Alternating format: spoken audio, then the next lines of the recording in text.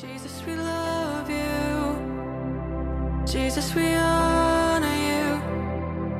Won't you come and fill Hi, this today I want to just carry on with this series I'm doing on the three little important letters, 1 and 2 Timothy and Titus, written to these young leaders that were to lead leaders and to help those leaders to understand how the church should conduct itself, God's people should conduct themselves in God's household, the church, which is to be the pillar and foundation of truth. And we look at this this is the 5th session. I want to look at that we need to be understanding and looking for emerging leadership. And so I want us to read just together a few verses, well-known verses in 1 Timothy chapter 3. And he says this, Paul writes to these two young men under the inspiration of the Holy Spirit. He says, here is a trustworthy saying. If anyone sets his heart on being an overseer, he desires a noble task. Now the overseer must be above reproach, the husband of but one wife, temperate, self-controlled, respectable, hospitable, able to teach, not given to drunkenness, not violent but gentle, not quarrelsome, not a lover of money. He must manage his own family well and see that his children obey him with proper respect. If anyone does not know how to manage his own family, how can he take care of God's church? He must not be a recent convert, or he may become conceited and fall under the same judgment as the devil. He must also have a good reputation with outsiders, so that he will not fall into disgrace and into the devil's trap. Deacons likewise are to be men worthy of respect, sincere, not indulging in much wine, and not pursuing dishonest gain. They must keep hold of the deep truths of the faith with a clear conscience. They must first be tested, and then if there's nothing against them, let them serve as deacons. In the same way, their wives are to be women worthy of respect, not malicious talkers, but temperate and trustworthy in everything. A deacon must be the husband of but one wife and must manage his children and his household well. Those who have served well gain an excellent standing and great assurance in their faith in Christ Jesus. And Paul also writes in 1 Timothy chapter 2 verse 2, or 2 Timothy chapter 2 verse 2, that you must teach faithful men to teach faithful men, to teach faithful men.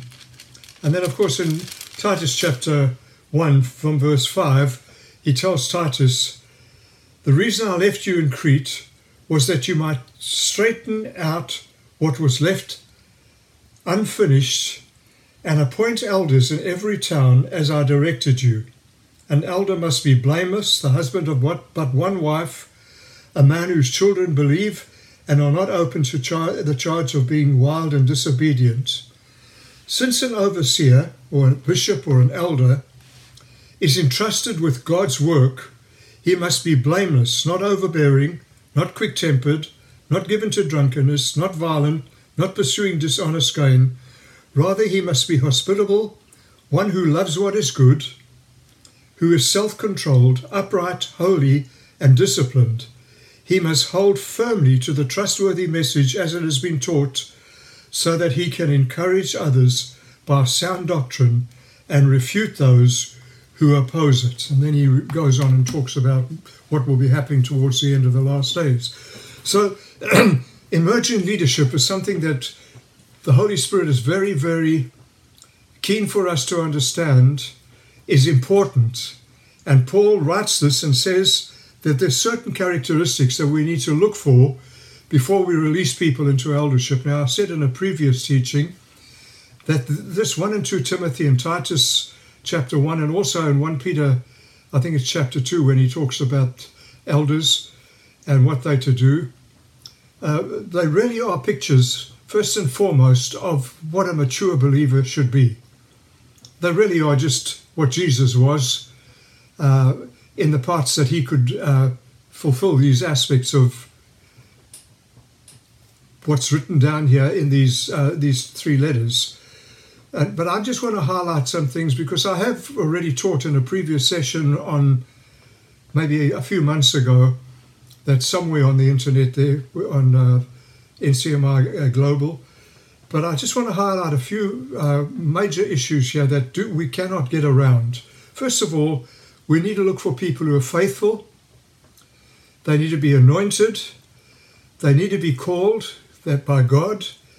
They need to be recognized by apostolic team, others outside of themselves, and by the people. And there must be people that are responding to God's truth. So here are some of the characteristics that I just wanted to highlight again. First of all, they must be keen, K-E-E-N, keen about God, God himself. They must be keen about God's people, his church, and what he's doing, who he is, what he is, and what he's doing in and through the people of God. Secondly, they need to be caring. They must care. They've got to love the people. They've got to visit them, pray for them, support them, encourage them, and hold them accountable. Care enough to even hold them accountable. And then thirdly, they need to be concerned about the church when it deviates from the Word of God. There's got to be a concern in their hearts. If they just say, well, that's okay, que sera, sera, I believe they disqualify themselves from God's release into eldership. And this is not only elders, but this is also true for deacons. So they have to be concerned about the church, the way the church lives, the way the church behaves, the way the church speaks, how we speak about each other, etc. And we've got to be concerned about whether there really is true Bible faith, not just something we're trying to force upon people. Faith life. And then they've got to be concerned about the true glory of God, which is reflected through the obedience to the Word of God. And fourthly, they need to be kingdom-minded. They've got to be able to truly put truth before tradition, conformity to the Word of God before comfort. They've got to be flexible, can't be rigid. They've got to be teachable and able to teach. They've got to be success-orientated. You don't want people who are forever thinking defeat, victim mentality. And they need to be, to some degree, decisive. Elders have to make decisions, and so do deacons. And so they have to be decisive. You can't just go on and on and on thinking and talking forever. Fifth, I think it's the next one is that they need to be committed to. They really need to be committed, faithful in marriage, faithful to God, to the leaders, and to the sheep, with no hidden agendas. They need to be an example, and they need to be givers and not just getters, goers, and not just stayers or gatherers. And then they need to be cooperatives. In other words, and I know this, I'm touching these things over and over and over again, but to be cooperative, you've got to be teachable. You've got to be trustworthy and trusting. You've got to be a team person, team-minded. And then moving on quickly, they also need to be consistent. These are things we need to be looking for people. Consistent. They're able to prioritize, able to work things out, their priorities, in a balanced manner, not always frustrated, always dropping in things and chopping and changing and running all over the place. They need to be consistent in their doctrinally, and their theology. They need to be consistent in their personal integrity, in their self-discipline, and not always running off after the latest fad or the next fad that passes through the church. And then they need to be clear-sighted. In other words, they have to have pure motives, the ability also to be able to see down the road, to what I call scoping, seeing the long-term ramifications of decisions made now, that they don't just make decisions now to ease the situation now that are going to cause more problems down the road. We've got to be able to see it down the road, clear-sighted, and then they need to be clear-conscienced, shunning even the appearance of evil, not just evil, even the appearance of evil, as 1 Thessalonians chapter 5 verse 22 tells us. Avoid even the appearance, even if it looks wrong, stay away from it. So that's what we're to look for, emerging leadership. But then another thing that we've got to deal with, that we were talking about some of the things that are their task and what they're to look for and give their attention to, etc. Now we want to look at what they are to deal with. What does leadership deal with? Well, first of all, can I say they need to deal with rebels. 1 Timothy chapter 4, verses 1 through to 5 tells us that in the presence of God, 1 Timothy chapter 4, it says this: the Spirit clearly says that in later times some will abandon the faith and follow deceiving spirits and things taught by demons. And then if you go down, you'll see that you've got to deal with these people. Ask God to give you, as leaders, a discerning heart that is able to pick up problems and problem people even before these problems emerge. God can give us, when we are leaders in the church, God gives us these supernatural impartations that we can see this person's going to be a problem. Look out, pray into, deal with, counsel and help them through those before these things blow up and mess up the church. You know, legalists are normally, to me, as I've watched legalistic people, they're normally repressed or oppressed rebels. They look so right. They look like they're compliant, but they're actually oppressed or they are repressed rebels. Legalism is normally licentiousness cloaked or disguised. So bear that in mind. And then we've got to also deal with people, but where we give them repentant hope. If you would look at 1 Timothy chapter 1, verses 12 through to 17, you can read that for yourself. But you'll often find in churches, if your church is County for God, you're going to find there are going to be people there who were once leaders in the body of Christ, who have blown it somewhere along the line. And they're hidden in almost every church. Every church I've ever pastored, I've seen these people hide themselves.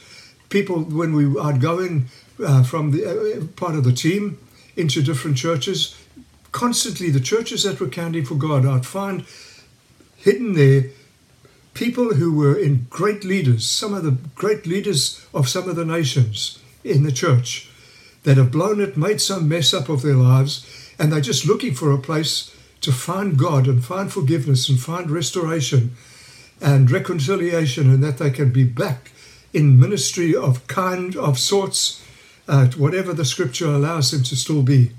So bring them hope and bring them help and bring them restoration. Recognize them. Ask God to help you to recognize them and show them that they can rise up again.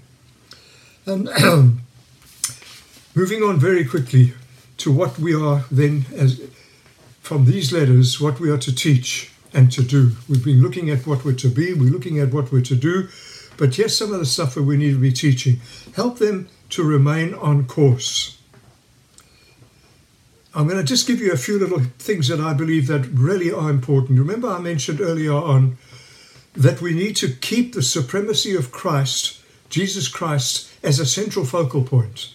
That Christ must always, our message, our life, our lifestyle, our talk, our walk, everything in leadership, well, it should be for all Christians, but it's absolutely essential in Christian leadership.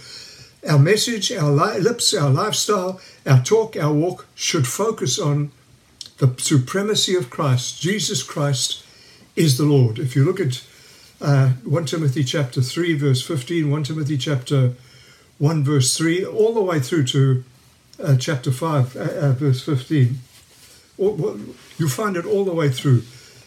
By that, I'm just going to highlight a few things when I talk about the supremacy of Christ as King, because that's the second part of, before I just try to do a little more of the supremacy. Remember, the second aspect is the centrality of the kingdom, that Christ must be King. So I'm going to just try to incorporate those into two, just for the sake of time. The supremacy of Christ the King and the centrality of the kingdom. Christ must always be kept in his right place, above all other things, no matter how important other things may seem. You can look at Ephesians chapter 1, verse 1 to 23. You can look at Ephesians 2:14 and Galatians chapter 1 verses 3 and 4, Philippians chapter 2 verses 5 through to 11, chapter 3 verses 7 to 10.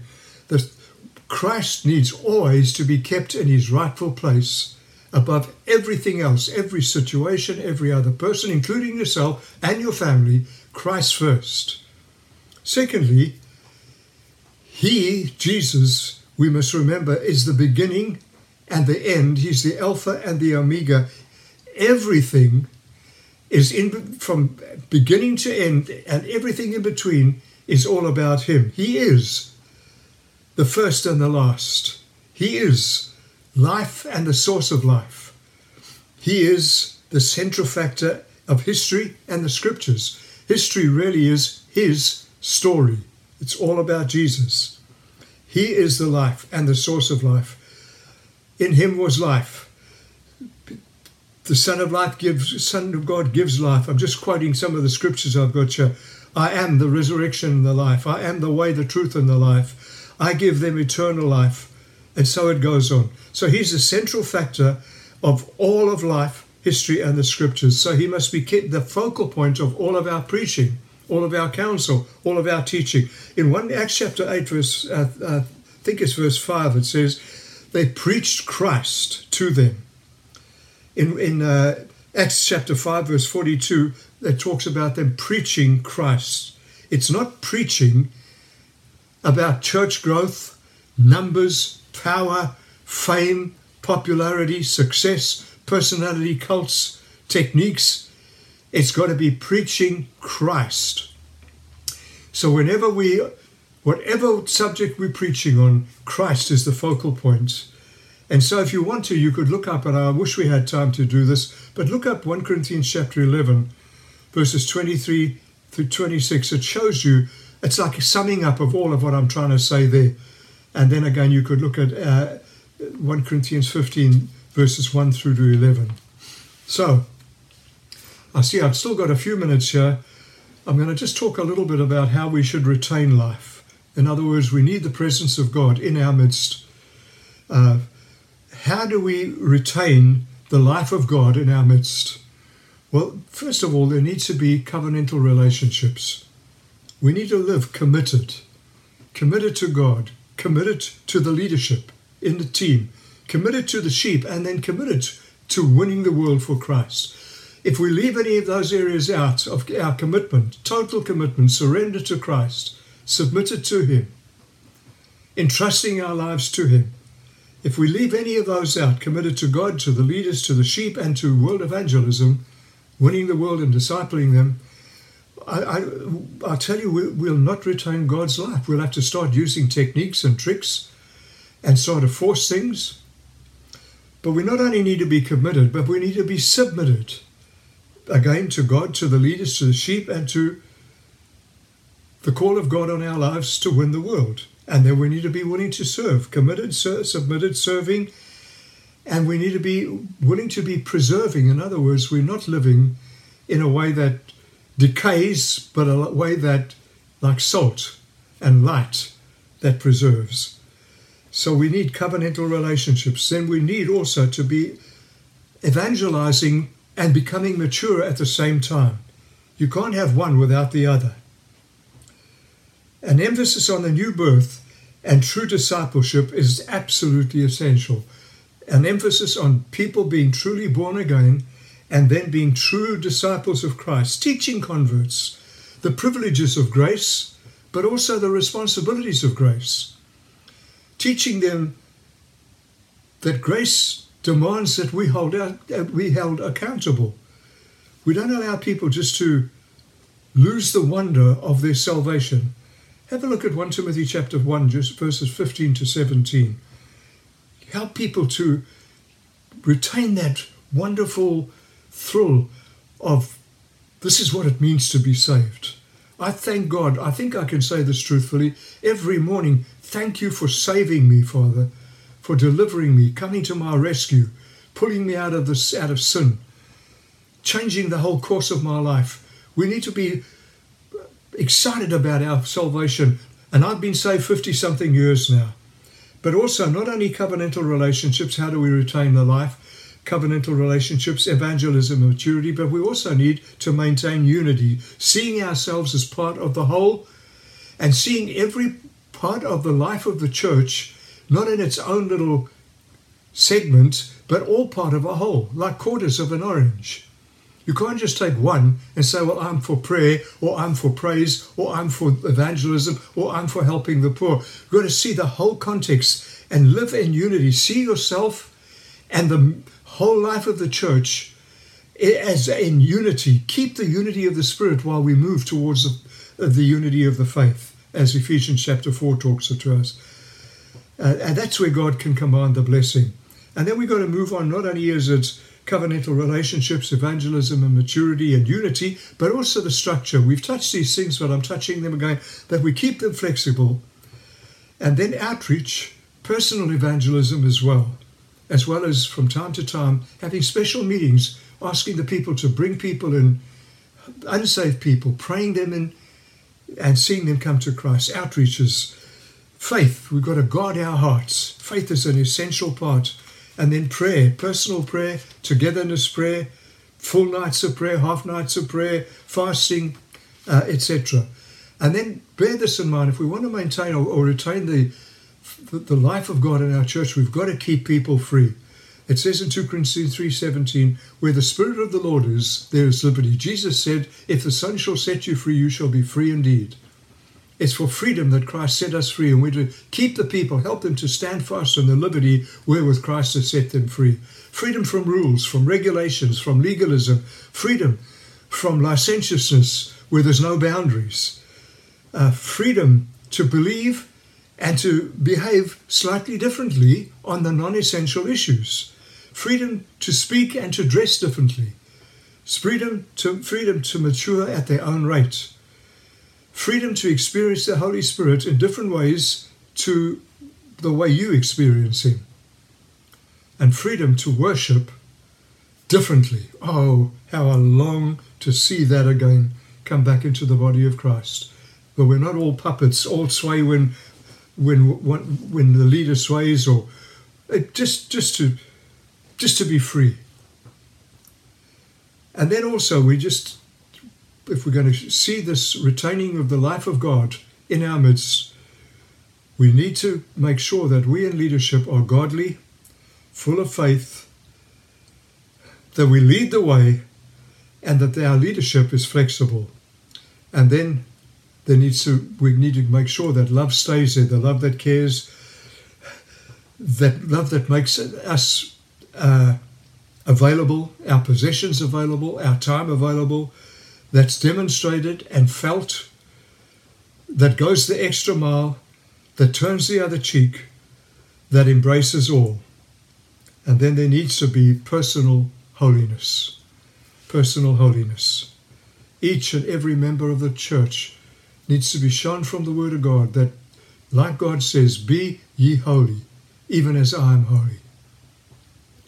And holiness is really like being like Jesus, set apart for Him, letting Him live His life out through us. These things help us to retain God's life. And so many places, it seems to me, God life is almost absent. May God help us.